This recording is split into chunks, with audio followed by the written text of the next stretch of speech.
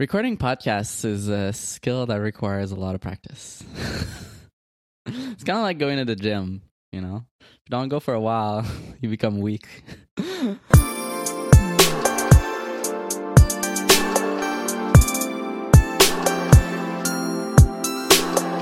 Welcome to Layout, a weekly podcast about design, technology, and everything else. This week, we catch up on everything that we did during the break. Our thanks to a new course called Animating React on Level Up Tutorials for sponsoring this week's episode. Damn, that took what? Like 10 tries to start the recording? And we're live. There you go. Some things never change. Nope. We've been away for like 2 months or whatever. It feels like it's been like 2 years. Yeah. I don't know. I don't know about you. Exactly. I feel the same. It's That's what I feel. just to tell the people like how rusty I was. We started this call. I didn't even have my mic plugged in. But it feels good, you know. It feels like settling back in. Like I was ready for this. It's like school is starting again. I know, but it feels like this episode will just be to get rid of the rust. Yeah. And this is our test run, right? Like we're not gonna post this. I'm not gonna post this. No, of course not. No, of course not. Come on. I'm not an amateur.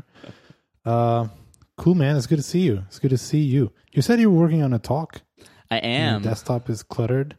Yes, my desktop is a mess. Not my physical desktop, because who cares about that?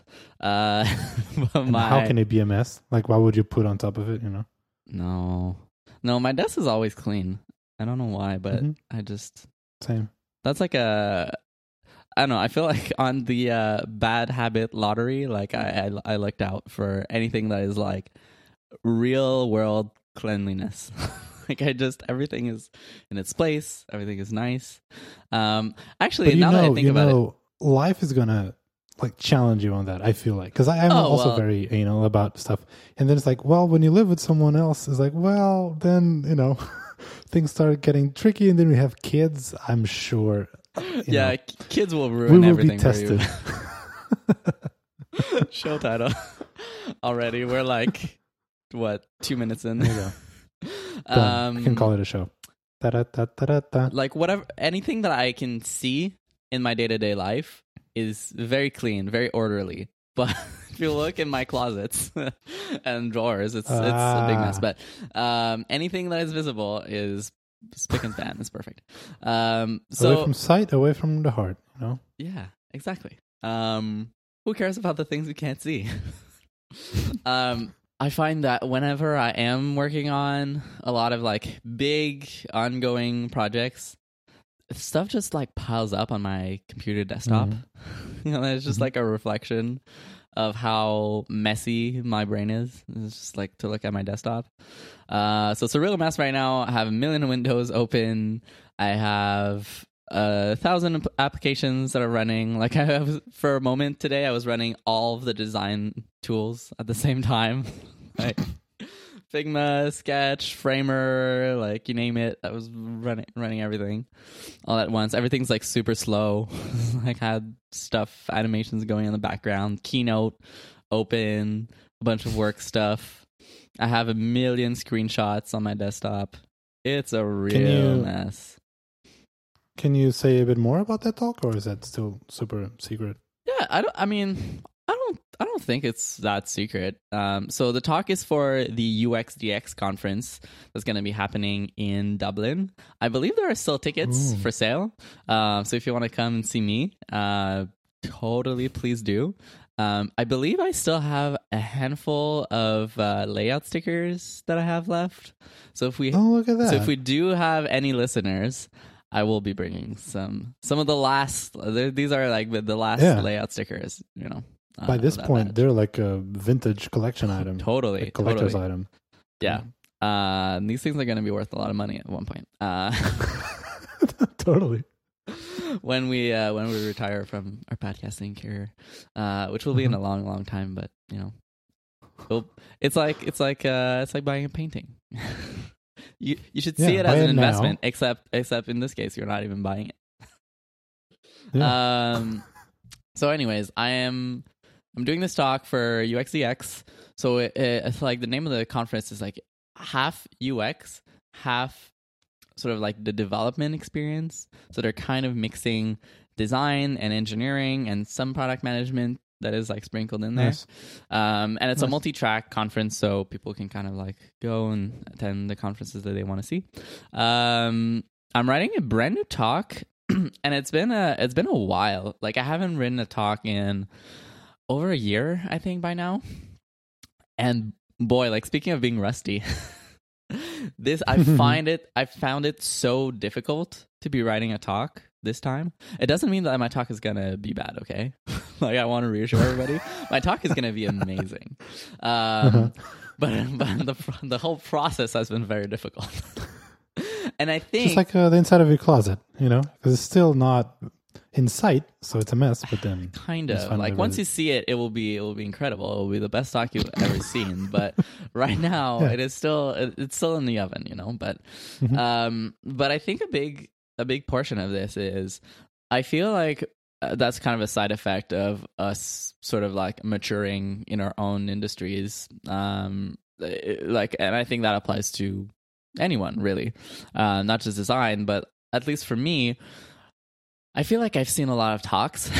I've been to a lot of conferences. I've heard a lot of I read Twitter a lot. And I kind of feel like, I don't think that jaded is the right term, but I feel like my bar is very high.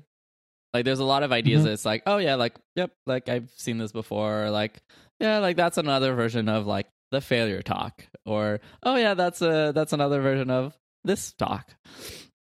So that kind of like attitude, I think, makes it really tricky for me to be like, all right, so what do I want to say now? And means that I'm putting the bar fairly high for me. So yeah, so I've been like trying to think, okay, what is something that really is kind of important to me, and how do I bring like a unique twist? Obviously, I don't think there's going to be anything that's going to be revolutionary or like setting the world on fire in my talk, but I have decided to kind of dedicate this talk to something that I feel like I've been chasing my entire career, which is excellence. Like I find that excellence is something that I strive for in everything that I do. It is not perfection. Like there's a difference between excellence and perfection to me personally, and I try to like make that case in the talk, that even like name anything that you think is like some of the best in their field. Like even the best things have like weird downsides, or there are things that can be improved. Like it's the old like John Syracuse, like nothing is so perfect that it can be complained about. But I think there's a lot of things that for me qualify as excellent. Like these are things that go above and beyond at delivering on their promise. They push the envelope in many different ways. There's just like generally great. And so that's what I want in my work. And I find that a lot of the times I fall short of that expectation that I set for myself. And so the talk is basically me going through sort of 3 unconventional ideas that I've learned on my quest for excellence. And basically throughout these unconventional ideas, I try to like convince you through some personal experiences. So I will walk through a bunch of different projects that I've worked on, kind of spill the secrets of how they got made, some of our thinking behind these projects. And those are projects that are like not in my portfolio, that I haven't really talked about anywhere yet, that I will be like kind of breaking down kind of some of the process, some of the learnings there. And I will also kind of like reference a lot of things that have shaped me that I've learned and I've gotten from other sources, like writers and conferences and other things that have really like shaped me, that I find are not being discussed right now in the design world. So that's kind of the gist for my talk. I like the not perfection, but excellence. I love it because excellence is achievable because we see it, right? Perfection is an ideal that we really don't see anywhere. Right. That's the thing about perfection is that it's not, nothing is perfect, right? But question, do you think the people, the work, the whatever that you consider today that are excellent and achieve that high standard of yours, do you think you will ever be able to give yourself that recognition? Do you think you will think that you've achieved that level of excellence?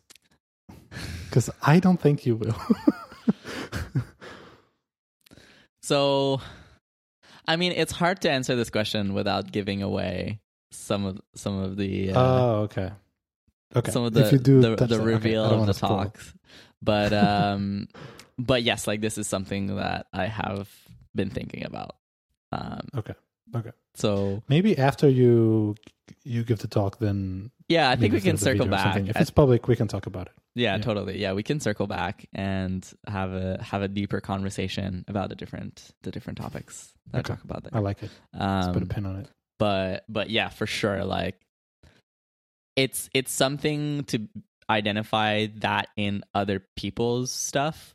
It's another one to apply it to yourself. And that's why during the talk, it's very much me saying like, hey, I'm on this journey towards excellence. I am not there yet. Here's like some stuff that I found along my journey, but we're all in this together. And I'm sure there are many more things I will uncover as I continue this journey towards excellence. I liked when you said about how you're being a bit more maybe jaded, or I forget the word. I think that's the word you used. But like just looking at other people's talks, and you've seen a lot, and you're on Twitter, and if you see things enough times, you start recognizing the patterns and the tricks, right? Not just with just our community. I myself, like I've been really into just filmmaking, like special effects or just basic just writing screenplays and how all that stuff works. And then once you start finding the tricks and how people do it, then you start recognizing the patterns everywhere else. And then all of a sudden, like in one way you may say that it loses its magic, but I don't see it that way. I am fascinated by how stuff works. Anyway, all this to say that I was planning on talking about this later, but I had like a super fast lightning talk that I gave a Framer League. Yeah, I wanted to hear more about that. It was not intended to be a talk that is, and still will be, like a video, just those very super high, highly edited, hopefully funny videos. And it still will be, the plan is to eventually do that. But so I try to adapt that content in a talk format. But still, when I was doing the slides and stuff, I was just bored and I didn't want to do what everyone else is doing, and not to throw anyone under the bus, just because that's just how things do. So I was highly focused in trying to subvert expectations. So even just like ending the talk, I think it's always awkward to end the talk. I never know how. And I see a lot of people that saying like, and so when you have this power, what are you going to build? Or something. Oh my God. Like, those classic, and then the thank you. I had something like that, actually, one of my early drafts. I'm not saying this is bad. I'm just saying that this is... But no, you're totally right. Like, it's a pattern. Yeah. People do this, and they do this for a reason, because it's powerful, it's effective, and it works.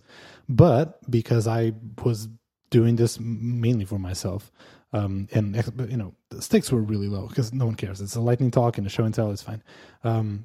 So I ended the talk with a hand-drawn, like the Looney Tunes, like that's all, folks, and with me singing the on top. And that is the most stupid, silly thing I could, but I just didn't want to fall into those, not cliches, but those patterns, right? Yeah.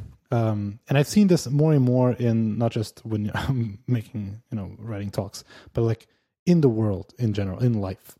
The more old and experienced you are, the more you've seen more stuff, and so you recognize more stuff. And if you're the type of person who wants to be different or subvert expectations or something,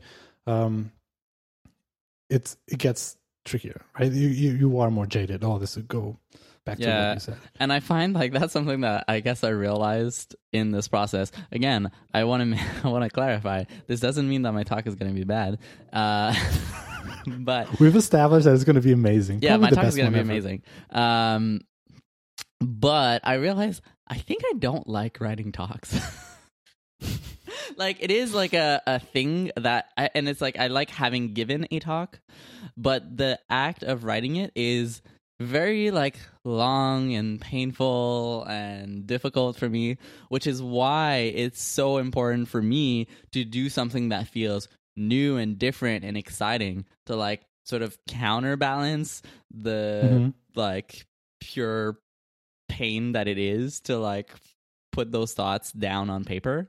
So like even for this doc, I have done custom sort of like illustrations and kind of art around for my slides in a way that's like something that I've never done before. I'm gonna do like really well, this is something that is still TBD, so we'll see. Maybe I don't actually pull it off, but I want to do have like highly animated kind of screen, because I show a lot of work, but I want to like animate it, and like there's some stuff that I show about process, so I want to try to kind of like recreate something like a process kind of after the fact.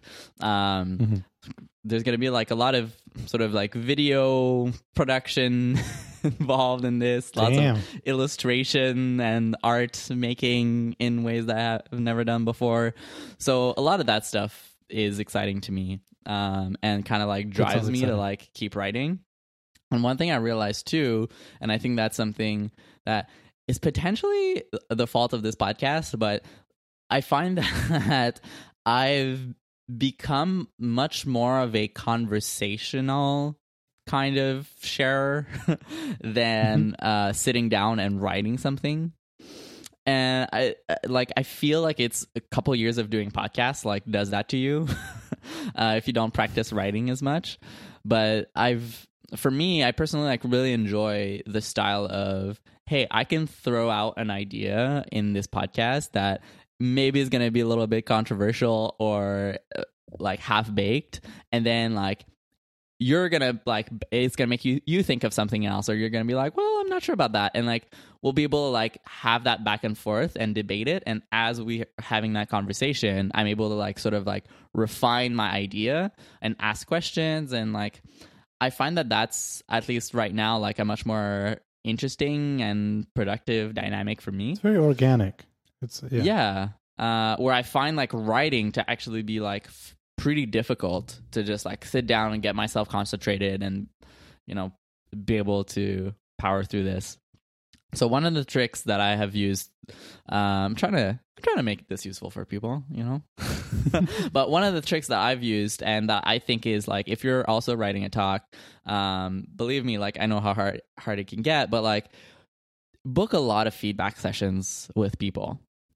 I think that's something that I found was useful for me, is like I've booked like a lot of like half hours or hours kind of conversation with someone. And if you're in a meeting room or something like that, I do on Google Hangouts, you can do a recording.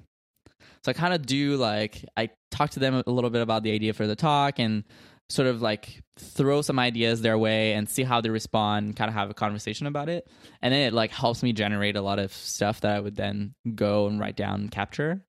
It also helps me validate, okay, is this something that's totally obvious to everybody? Or is this something that feels like it's maybe like a new perspective, maybe on something that people already know, or like an existing approach, but that's applied to a different context or something like that. So I found that like just kind of helps me ease the pressure a little bit also of going on the talk, because it's like, oh, well, like I've had 20 people already seen it and like they think it's okay, so it must be fine. So yeah, but I should follow some of that advice because I don't do that at all. No, I also don't write that many talks. But you're also, I feel like you're different than me, whereas like I feel like I need to be 100%. Everything is like written down, everything is planned. Like my water sips are, written down and timed. And like everything has to be like on rails. Whereas like you're much better at like improvising and kind of like rolling with the punches and kind of like being funny and just, where it's like not my strength. But it's not that I like that. Like I do really admire and respect and honestly, I'm a bit jealous of people who have an amazing and like polished slide deck. Like you were saying, animations and custom illustration and all that stuff.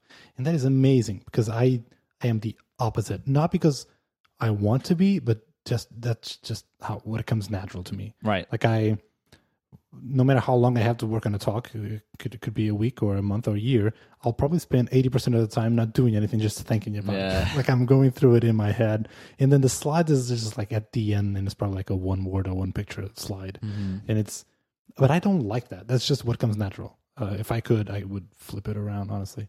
But I mean, anyway. Yeah, like either way is totally fine. Like for me, it's the other way, right? Like where, like for this talk, I've tried to actually like delay that as much as possible and not try to touch the slides. But I swear, like until I jumped into the slide, I was like, I feel like I don't know like where things are going. Like it seems like I don't really have a real talk. Like I'm not like really doubting myself, and people are like, no, like this seems really interesting. Like this seems really good and everything. And I start working on the slides. I'm like, like now it starts feeling like a real thing. And but the flip side is I tend to spend a lot of time on the slides and get like really excited about like, oh, like there's this cool like design thing I can do. And it's like, well, yeah, but like if you could spend a little bit more time on the content, like maybe it would make the talk better overall. And yeah, like maybe the pictures aren't as pretty, but like who cares, right? So I don't know. I don't think there's one right way to do it.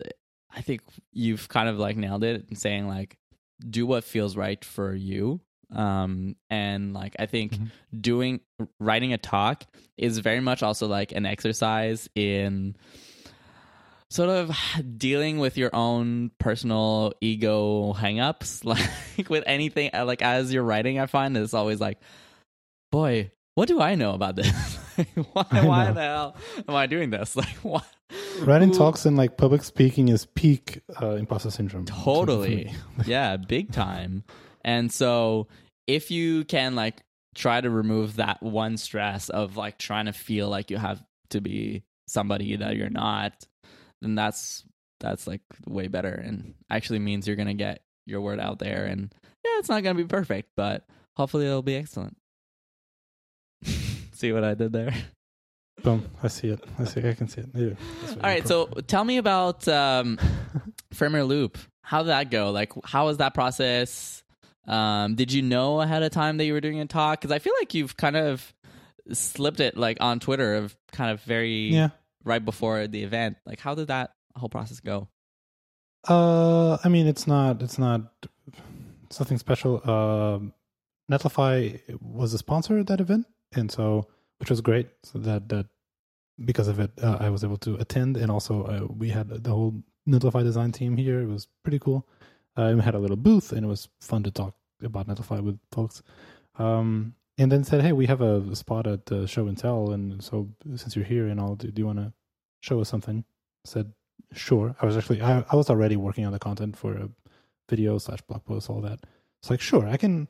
That's actually a good just motivation for me to work on it and just to also get some feedback on that content beforehand.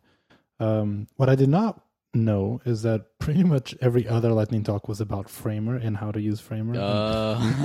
What cool stuff you could do with Framer. So I was like, oh, shit. Whoops. I am so sorry, Framer folks, but this doesn't have Framer at all in it. How did you feel at that point?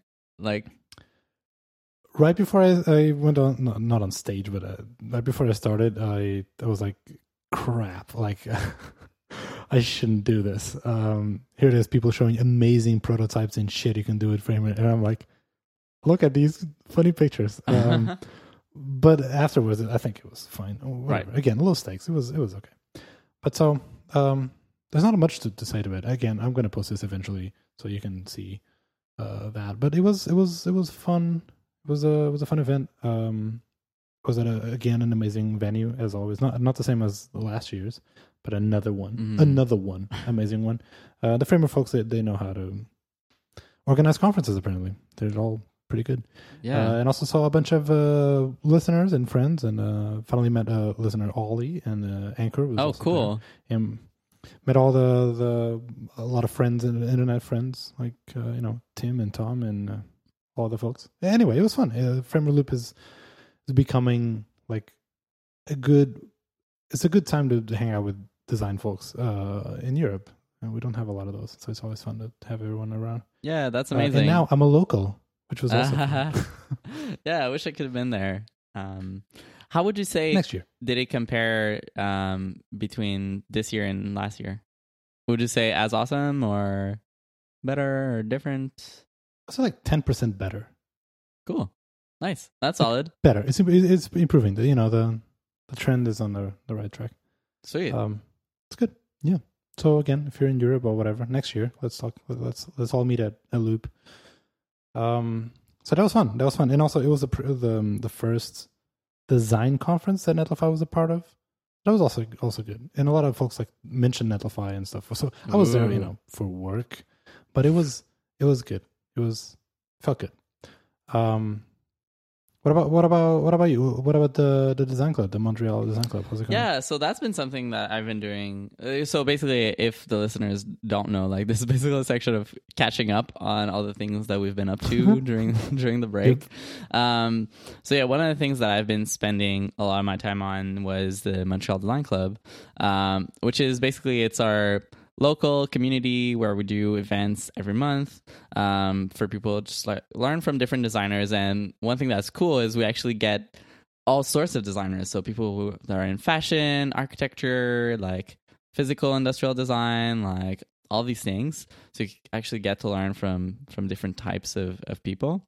And one of the things that we've been trying to do basically is take Montreal Design Club from something that is just kind of like a little side project of mine and really scale it up. And like I've had kind of co-founders jump on board and like been helping out. And I think the summer has been like really a super huge summer for us where, we've put together like some of our biggest, like most complicated outdoor events and stuff like that, which were super awesome and like ended up working out super well and everything. But like it's been something that's been requiring a lot of work. And I think like it's interesting, like for us, like I think we've grown it from a side project to like a very, very tiny business. It's still not fully self-sustaining though. Like I think we need to keep growing it and like making it even better and better. Because there's demand and people really love it. But it's been kind of interesting, like seeing like looking into things like marketing and like how do you kind of generate interest over time and like how do you reach out to new people that have never heard about you. So like some of the stuff that I've done is like really started thinking more strategically about things like Instagram, for example, and even like in the way that like we create all of our posts on Instagram, like planning things out and having kind of a strategy, because like our problem is that we do events with speakers and attendees and basically like that's always the same thing. Like we often have a lot of the same people even. So like how do you keep creating content that is interesting and insightful? So we kind of have this like one picture, one sort of like more post style where like we either feature interesting books or quotes or stuff like that, and kind of like trying to make the Instagram relevant to attract a bigger audience. And yeah, just trying all sorts of new things. Like we have some workshops coming up and everything. So nice. It's gonna be really exciting. That sounds it's like a proper business, like a company. Totally, yeah. Like it's a nonprofit, and like the downside of being a company is like there's so much paperwork and stuff that I hate doing, and like thank God for my co-founder Cass, who listens to the show, and like she's been taking care of a lot of that stuff that I like keep putting off. I'm like, oh yeah, like we'll get to that at some point, and just never do. And she's doing that a little bit more. I wouldn't say full time, but like she's doing half like freelance, half Montreal Design Club, like trying to grow that. So it's been really awesome. What about you? Anything else going on this summer? This summer I've been spent a lot of time just focusing on, I was going to say myself, but like my personal life. So not just work and career and side projects and all that. Just friendships and going out and meeting people and doing stuff, and that's something. I was also playing a little bit with Burnout. I was really close, and so I did take a couple weeks off. I took 1 week. I was in Portugal visiting friends and family, and I took another week with like a staycation thing. That felt really good. I learned that some people, when they're starting to feel burnout, they feel like they're always working, like until very late, and they just get very tired. For me, it's the opposite. When I'm starting to feel burnout, is I start to not care about work, and I find myself doing the bare minimum of what is expected of me. And that's how I know I'm burning out, because I just don't care about anything. Interesting. Or care less, I guess. So that was also something. And I also spent a bunch of time on Break This Safe. Well, not a lot, but some on Break This Safe and SwiftUI and all that stuff. Haven't done. It's hard to quantify the progress. So let's say like I rewrote pretty much all of the gameplay using SwiftUI that works. But I still like I built it like on just a separate file just to play with it, see how hard it would be. So it's not the actual final code. Probably I want to refactor all that, but then it's just all of the other stuff, just the menus and like all the little shit. It's both like not interesting and just takes a while. Also because I'm not a seasoned programmer, so it just takes me way longer than an actual iOS developer would. But also just SwiftUI is so still buggy, and all the betas, especially the macOS betas, are so bad still. And so I also have to boot into the Catalina partition and all that, and it just puts me off. Like I haven't been doing a lot of progress. And also, just you remember how with WatchOS 6 you can have just like dedicated watch apps, so you don't have to build the iOS counterpart of the app. You can just have that, just watch apps, which is amazing, and it's exactly what I want. You have SwiftUI, so you can build native UI. Perfect. That's exactly what I want. It's going to have an app store and all that. That's so perfect. That's all I want. But then it's like I don't think that you can have in-app purchases. Which is like I don't want to. I didn't say that you can't, because it's still something I'm still investigating. There's no documentation whatsoever. Nowhere. Like there's no place anywhere that says you can't, but they also don't say that you can. So I'm just trying to import StoreKit, but it's been messy. Yeah, maybe you should ask like the Chirp guy. I don't know. Apologies, I don't know his name, but do you know the app Chirp for Apple Watch? No. So Chirp. I was really confused. So Chirp is a we'll put a link in the show notes. It's a full Twitter client for Apple Watch. Jesus. And you can download it right now. You can use it. It's pretty good. But I follow the guy on Twitter, and he's been rewriting the whole app in SwiftUI. It's been finding a lot of issues, and finding workarounds around them and stuff. Really interesting things. So I don't know. I'm guessing like if he, if that exists, he probably knows about it. Okay, this is great. I'm gonna ask this person. This is great because I do have some cool ideas that I'm trying to. Hopefully, it'll make it. But whatever, we can talk about it after because I don't want to announce or talk about it yet because it's not. Yeah. Anywho, yeah. So that's been my summer. Well, speaking of SwiftUI and Apple Watch, I had like a part in my talk where I was going to talk about, weirdly, like as a side note, the Climate, the weather app that I made for Apple Watch just for fun that I never released. And I was like, oh, I wonder if I'm able to like run that because I didn't have super great screenshots of it. So I like open the Xcode project and start like trying to run it. And I'm like, actually, I wonder if I could like redo the UI and SwiftUI just for fun. And then it took me like about an hour, and I redid the UI, like it redesigned a lot of things, like because design taste evolves. And now I have like a fully functioning. It doesn't have the iOS app companion anymore. Just ship it. The weather app. I could almost ship it. So, I mean, there's a few caveats.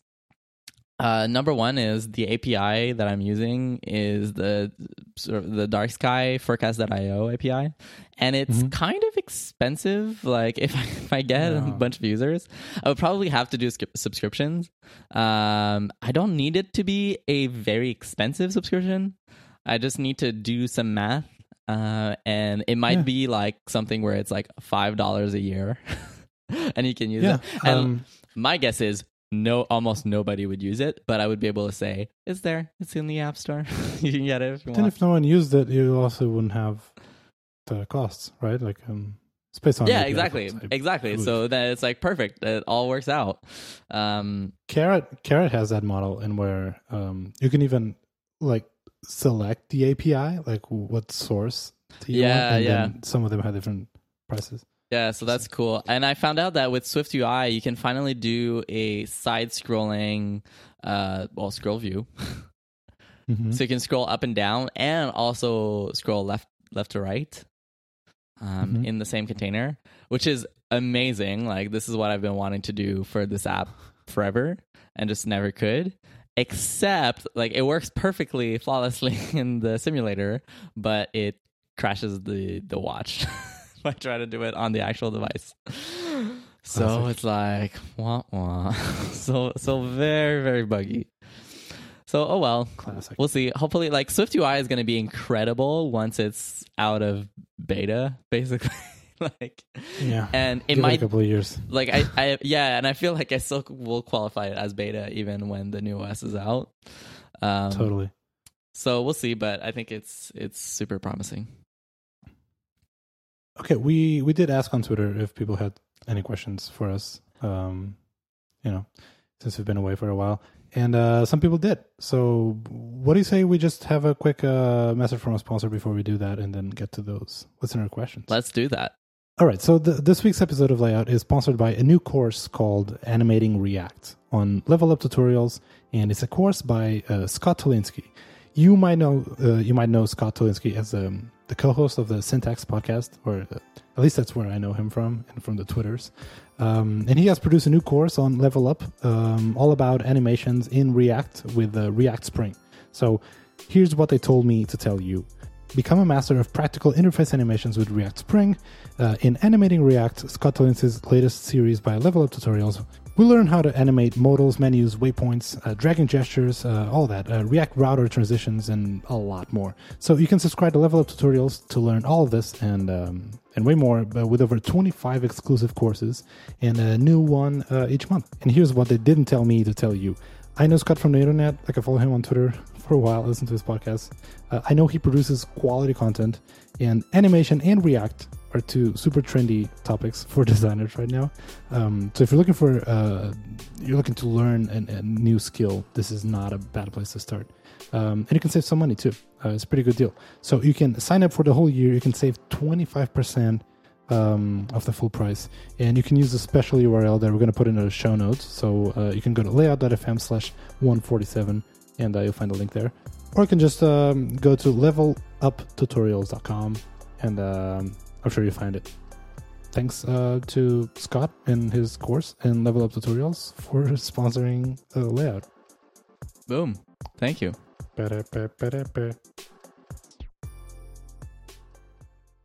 Okay, so like I said, we asked on Twitter if people had questions. Some people did. /had. Okay, listener Ollie, who I've met at Loop. Hi, Ollie. Now we're friends. Asked so much new stuff since we last recorded. I'm particularly interested if either of you have tried Figma plugins yet. I saw a Netlify dev showing off some of his plugins the other night. So, well, first, I've been away from the internet for 2 weeks. I do not know that a Netlify dev showed off some plugins. Actually, I even looked for it. I don't know who you're talking about. Ollie, if you can send me a link to that tweet or something, I can ask around. Anyway, but no, I haven't tried any Figma plugins. Figma is killing it lately. I saw the plugins announcement, and I saw the directory. It's pretty cool how they have a lot of plugins already, in such a short window. And so I haven't tried it. I'm just really glad that now that whole plugin platform exists, because if you learn something from Sketch is that, having a good, healthy plugin ecosystem is really good. I use Sketch, and there's at least a handful of plugins that's part of Sketch for me, right? They become integral to my workflow. So Figma is killing it. It's good. I think if you compare it to Sketch plugins, for example, just the fact that Figma is on the web and you can build stuff, using web technologies. You can build your plugin UI in React, or you can use TypeScript and stuff like that. I think that's probably gonna be huge just for developer adoption. So I think it's way easier for someone to learn, or they probably already know some JavaScript and get started with that than Sketch, which was always a bit weird. I even forget how could you write plugins for Sketch. I know they changed the language at some point, but now I forget. So no, what about you, Kevin? Have you tried it? Yeah, so we are now mostly using Figma full time, Shopify. So I have used it a lot more lately, and it's been pretty amazing, for sharing as a team and everything. Having everyone be able to go in the same file and everything's really great. I am not really a plugins person, so I haven't really played with them too much yet. I have to admit, this is something where maybe I need to just do a little bit of homework, maybe before next show, and try to see what are the most interesting ones that I find. But even for Sketch, I never used a ton of plugins. Nothing wrong with them. I'm a very basic user of these tools, I guess. I do things the old long way, and it's fine for me for the most part. But I know there's a lot of cool plugins, and for instance, I know that we have one plugin for us to basically populate with real merchant data, which is only public data, of course. So that's pretty cool, pretty useful for our workflow. Obviously, it's not available to non-shop folk, but yeah, so that's a cool one. I'll be looking forward. I saw some stuff on Twitter, some of them had a full-on chat tool and stuff like that. Yeah, I saw that. Crazy. So yeah, pretty crazy, pretty interesting. But no, I haven't. So I guess I would like to turn this question on to you, Ollie. Have you seen anything interesting? Please let us know. For people listening, if you found super cool plugins, do let us know. Yeah, share them with us. Okay, next question. Listener Cameron Deerdorf just said, "Break is safe." I think we covered it. It's a coming, slowly, very slowly. Like not for launch, by the way. Don't. Okay. Then the Inspect podcast official Twitter account said, "What do you think of Inspect?" I have to be honest, I haven't listened to Inspect yet. I know of it. I've seen you already, enough on Twitter that I am aware of this podcast. So tell you what, this is from friend AJ, I think. You know what? I'm gonna add it to my queue right now on Castro, and so yeah, I will let you know what I think of Inspect. They did an episode recently that I listened to, where they gave basically like a bunch of recommendations of stuff that they enjoy, and they were nice enough to include Layout in that list. So you can check it out. There's a lot of other good recommendations. So if you're looking for other like podcasts to listen to or people to follow and that kind of stuff, they have a lot of great picks in there. Boom. Okay, and last question. Friend Frank. Hi, Frank. Yeah. Frank asks, how do you feel about the current state of the iOS beta now that it's so close to launch? Do you want to start? How do you feel about that? Yeah, I mean, so it's something that like a lot of the Apple people have been talking about. Like some of them are super worried that it's like, wow, like this seems really buggy. It's been a rocky compared to last year, period. And it's like, yeah, it's been more buggy than last year. But last year was an uncharacteristically stable year. So I think it's normal that it's more buggy than last year. I also think that if anything, like to me, it's like we'll judge the final version. It's telling that they've had to cut a lot of features to make the deadline. I think it's a good sign that they are cutting those features. Basically, like it's better than they didn't, and all those features are buggy. They have to have iOS 13 out with the new iPhone, so they kind of have no choice. But like, if you want to be pessimistic about it, I think you can be because it's basically like Apple sort of like not learning its lesson.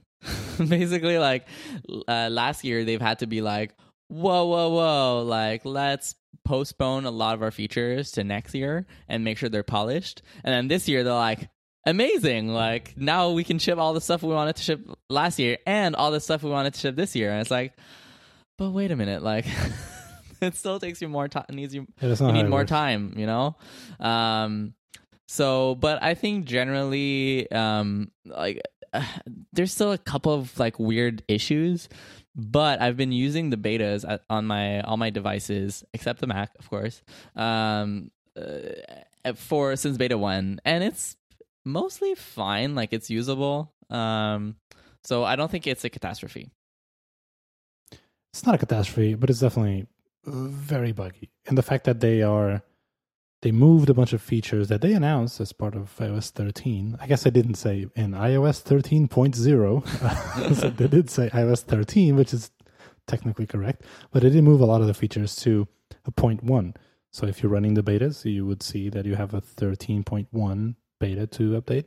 And features like all the animation stuff in shortcuts. What else am I missing? There's like they reverted a lot of the iCloud stuff. Right. Yep. Anywho, and this beta is like way more buggy than the last 13.0 beta. Like right now, on my share sheet, that one row of like suggestions is completely broken. Doesn't load. So there's a lot of force quitting apps because it just you get stuck. And I think the macOS beta has been the worst I've ever seen. Like, well, not I've ever seen, but especially in the most recent years. So, you know, deadlines are tough, man. Like, this is hard. Shipping software is hard, and especially at this scale, and especially because they have to put this in the actual physical iPhones that are coming. So I am sure that it'll all be fine, but. Yep, because usually, if you're in the beta train, actually beta 1 has been relatively stable, and then maybe beta 2 and 3 there's some regression, like new bugs are introduced, but then 3 forward and onwards it's usually like a steady improvement, right? So it'll get less and less buggy with every new beta. But not this year. I feel like not this year. It has a lot of ups and downs. And so maybe 7 was very stable and 8 was a disaster and whatever. So that's what happens when you're running beta software. Yeah. It's okay. Now that we're talking about Apple stuff, I just realized now it's like I feel like there's been like not that much hype about this iPhone season, but this is the only show that we have before the event next week. True. What do you think? Are you excited? Are you like how are you feeling about it? Based on the rumors, I'm not that excited. Like I'm sure I will be, and I will tune in, and it'll be awesome. And next week we'll talk about it in the show, and we're all very excited. But right now, I'm not really. I think the iPhone 10. Remember when they announced the iPhone 10 and said like, "Well, this iPhone is like 5 years in the future, or whatever, like or 2 years ahead, or something like that." They were kind of right.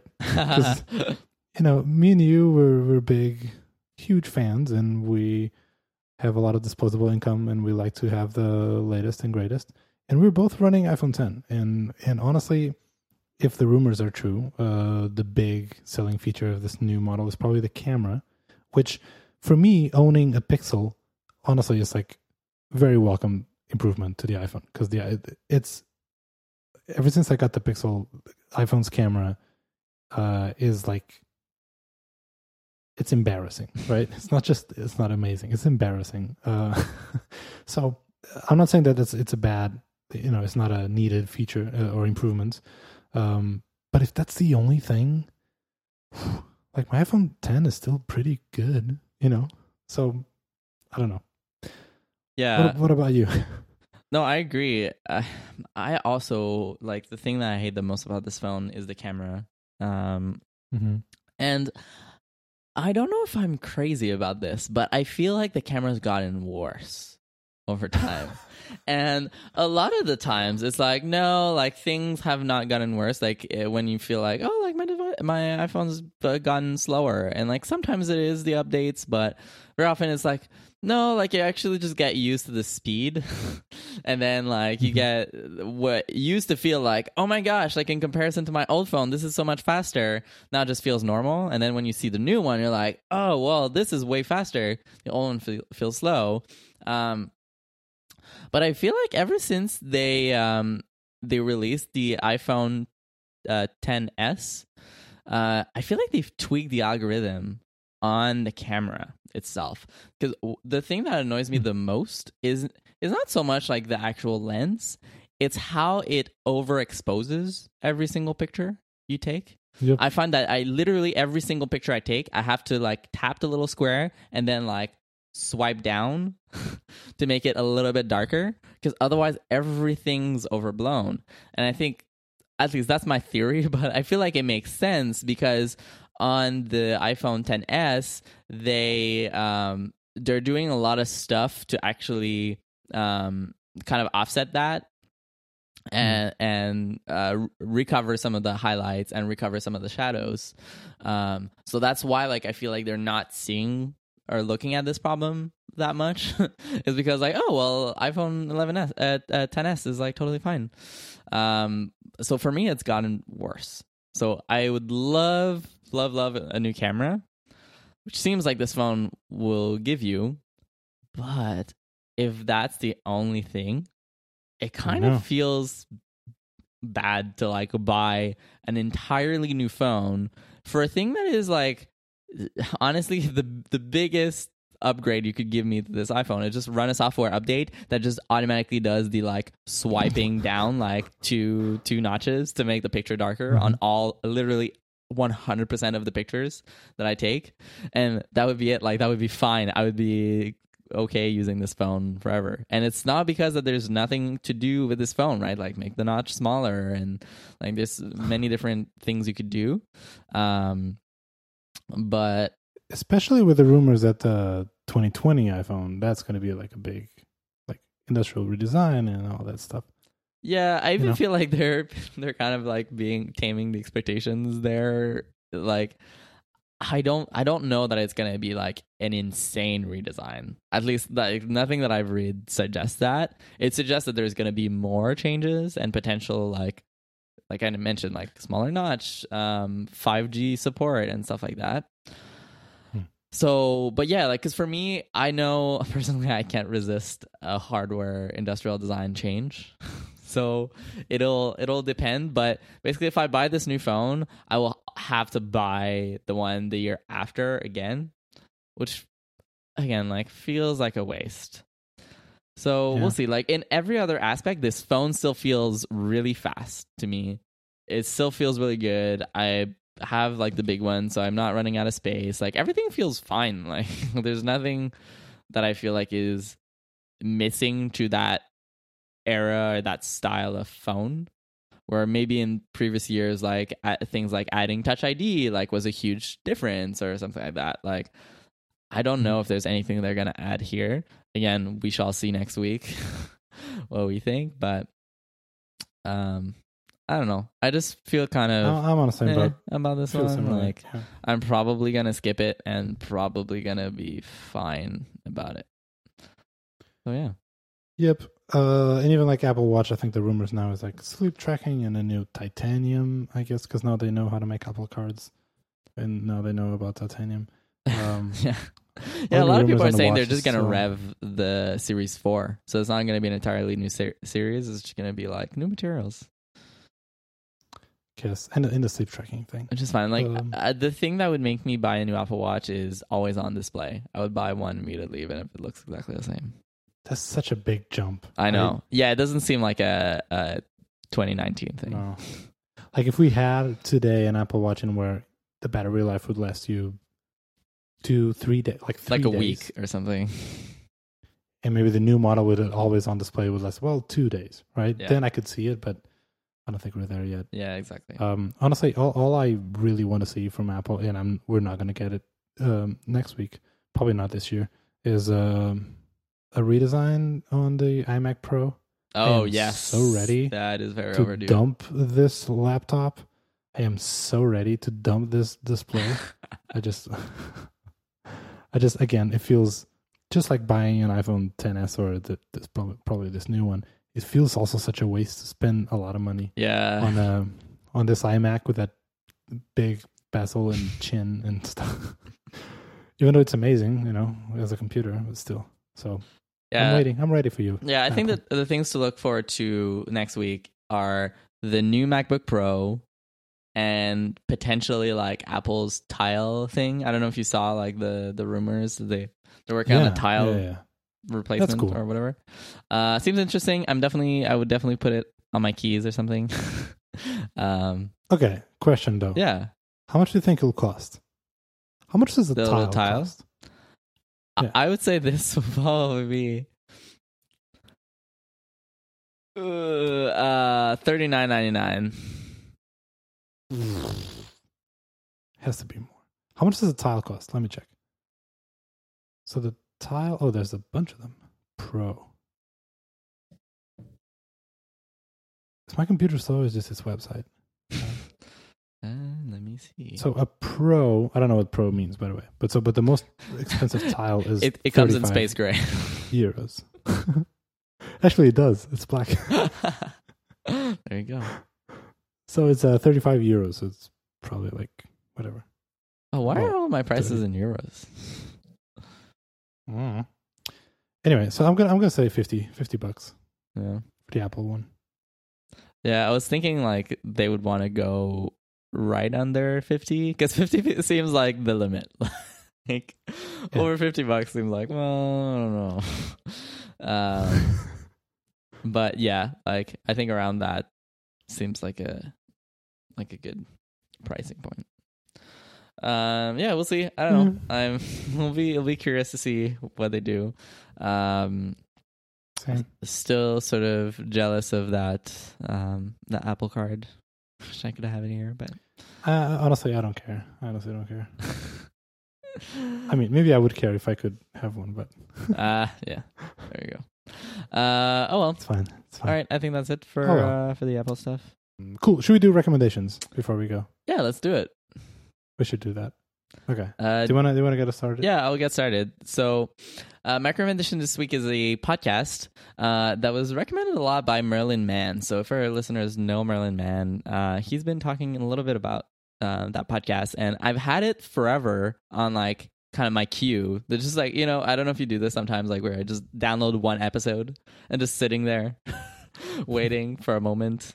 And I don't know, a couple weeks ago, I didn't have anything to listen to, and I was like, you know what? Let me try it. The podcast is called You're Wrong About, and it's amazing. I really love it. Is this a Turns Out show? Yeah, it's the double triple Turns Out show.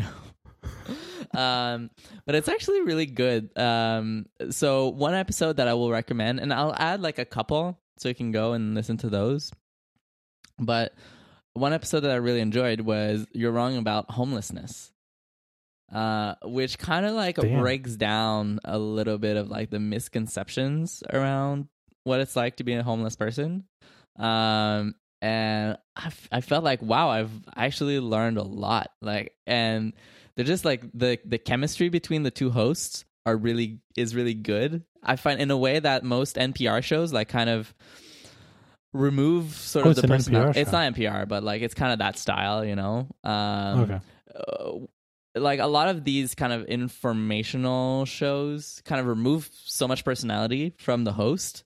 And just like try to like hook you with an interesting story. But this one is literally kind of this conversation between two people, and it's like, hey, like this week I did some research about homelessness, and it's like, oh, okay, and then they have this conversation, and both hosts are really, really great.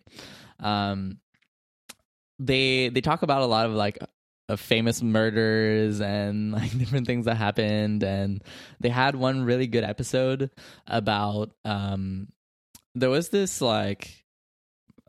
death that happened basically, and it was like a big New York Times article about it that it was like, this person died on the street, and 38 people were aware of it, and nobody called the police.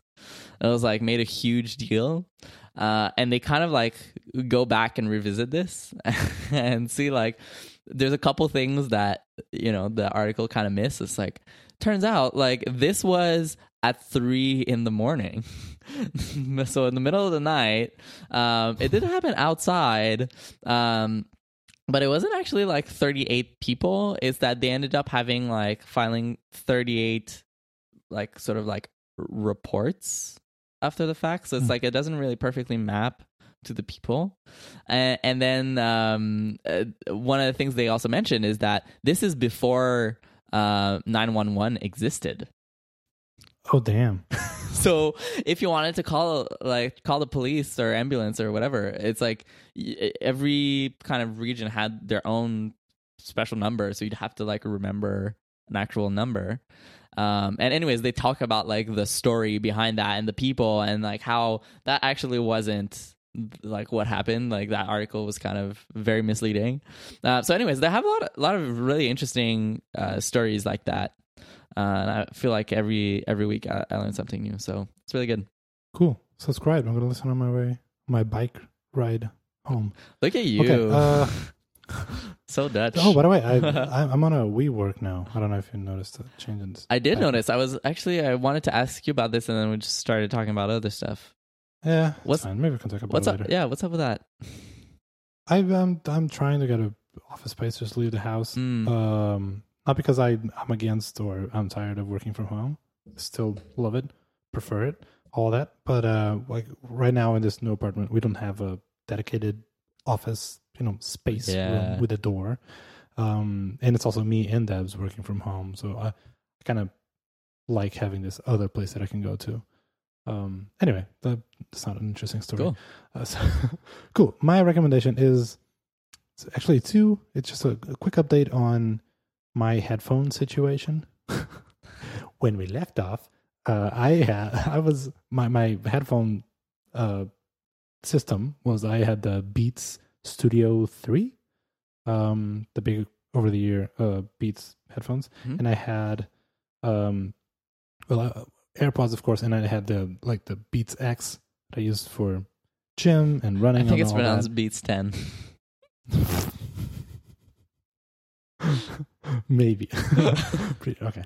And then I got the Power Beats 3, which is like that like it wraps around your ear, you know, and they're sweat proof and all that. And they were all like good, but not amazing, perfect, because you still had like a little cord that went wraps around your neck, like, or behind your neck still. And having that, like, sure, the whole thing is like a thing that wraps around your ear, so it won't fall, but it's still like getting pulled, and it's very uncomfortable.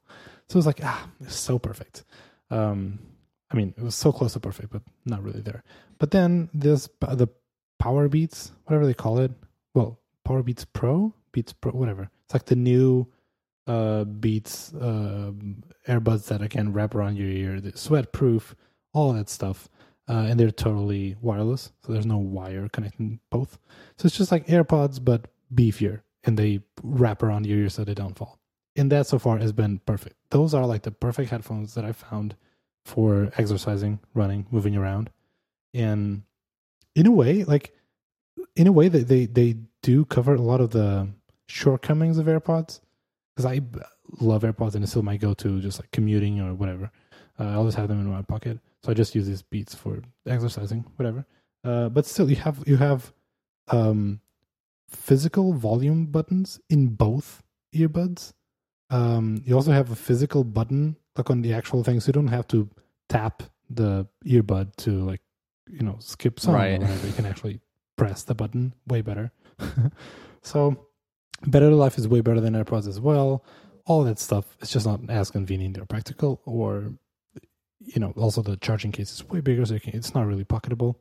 Whatever. So that's half of the story. The other half is addressing those Beats Studio, whatever. I was on my third pair, and the build quality is incredibly bad. I have no problems with the sound quality. I'm a huge fan of the, whatever they call it, like the W1 chip or whatever, the easy pairing, and especially switching between devices. So it's perfect. Love it. But the build quality, like it was all the fake leather, like the ear cups, that leather started to peel off. And that's like been the second pair that happened. Oh, it's just bad. Yeah. And I was not going to buy a fourth. Like by then I learned my lesson. Yeah. So I bought the Sony's, whatever that everyone has. Oh yeah, everyone's talking about those, right? Yeah. So I just watched a bunch of MKBHD videos, and these are, you know, his choice. And so I haven't bought like a non-Beats pair of headphones in a while, like in a long while. So this is a whole new world. Like the build quality is so much nicer. The leather is probably still fake, but just feels so much better. Right. The case has all the little perks and accessories and like the little airplane adapter and all the things. It's nice. Like on the ear cup, you have a touch screen, which you would expect Apple to come with first. But so it's not a touch screen, but it's a touch capacity. It's not a screen, right? You can slide your finger to go next and up the volume and down and all that stuff. It has very smart, like active noise canceling. The noise canceling is really good. And then it can detect, like if you're walking, it will give you some of the outside noise, so it's not as dangerous. If someone is talking to you, you can just like touch the cup on your side, and it will raise the voice levels of the outside. So if someone's talking to you, you can hear them. You don't even have to take your headphones off. All those like little nice things that are way better than Beats, but the pairing is a pain in the butt. Oh, really? Jesus. Okay, crap. It's still that, that is the one thing. I mean, it's not bad if you intend to use it with just a single device. So if you're going to use this with your, computer, it's fine.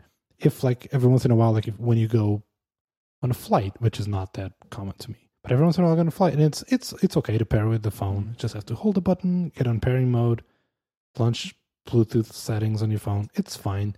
But then if you're trying to quickly switch between devices, it's a pain in the ass. Yeah. Was it the Bose one that had like kind of two like Bluetooth things? Yeah. So apparently in the, there's a lot of competitors that can pair to two devices.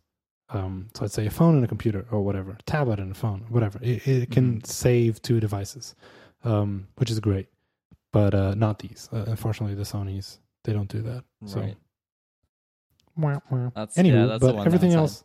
Yeah, I'm not like super big on headphones, mostly because I wear glasses, and I find that every single pair of headphones that I've tried makes me uncomfortable after like 20 minutes. I'd be curious. Like, I haven't tried the Sonys, so I'd have to like go and give them a try. But yeah, I can wear glasses, and I actually have my glasses here, but I don't use them very often. But just for you, buddy, tomorrow I'll wear my glasses all day with my headphones.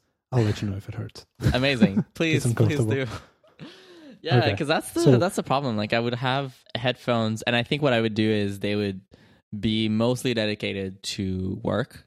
So I would use my AirPods most of the rest of the time, and then have the headphones for when I'm doing work, and then, like you said, take them for airplane travel and stuff. Yeah. And also, also kind of related to the fact that I'm at a WeWork, there's people. There's noises that I can't really control. So having good noise canceling headphones is a must, I feel like. Yeah. Which everyone knows that works in a shared office space, but not me, because I used to work from home, so it's fine.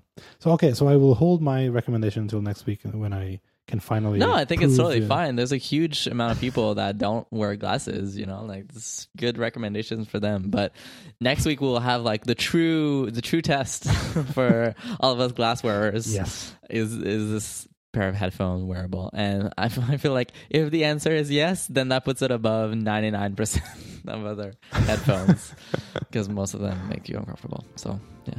Boom. Deal. Looking forward to it. Sweet. Okay, that is the end of this show. It's been a while. It's really good to be back. It's really good to talk to you. Yeah, again, buddy. I'm loving this. Next week's going to be fun because we're all Apple goodies. In the meantime, you can follow us on Twitter. We are still at Layout FM. We didn't change our Twitter handle. You can follow me on Twitter. I'm at Rafa Hari, and Kevin is at VernalKick. You can find show notes for this episode and find all the other episodes on our website. That's layout.fm. This show is part of the Spec FM network, so there's like more podcasts. We're part of a big podcast family. So if you want to learn more, check them out at spec.fm. And lastly, once again, our thanks to Scott Talinsky's and the Animating React course on Level Up Tutorials. Thanks for sponsoring this week's episode, and I'll see you next week. Yeah. Bye. Bye.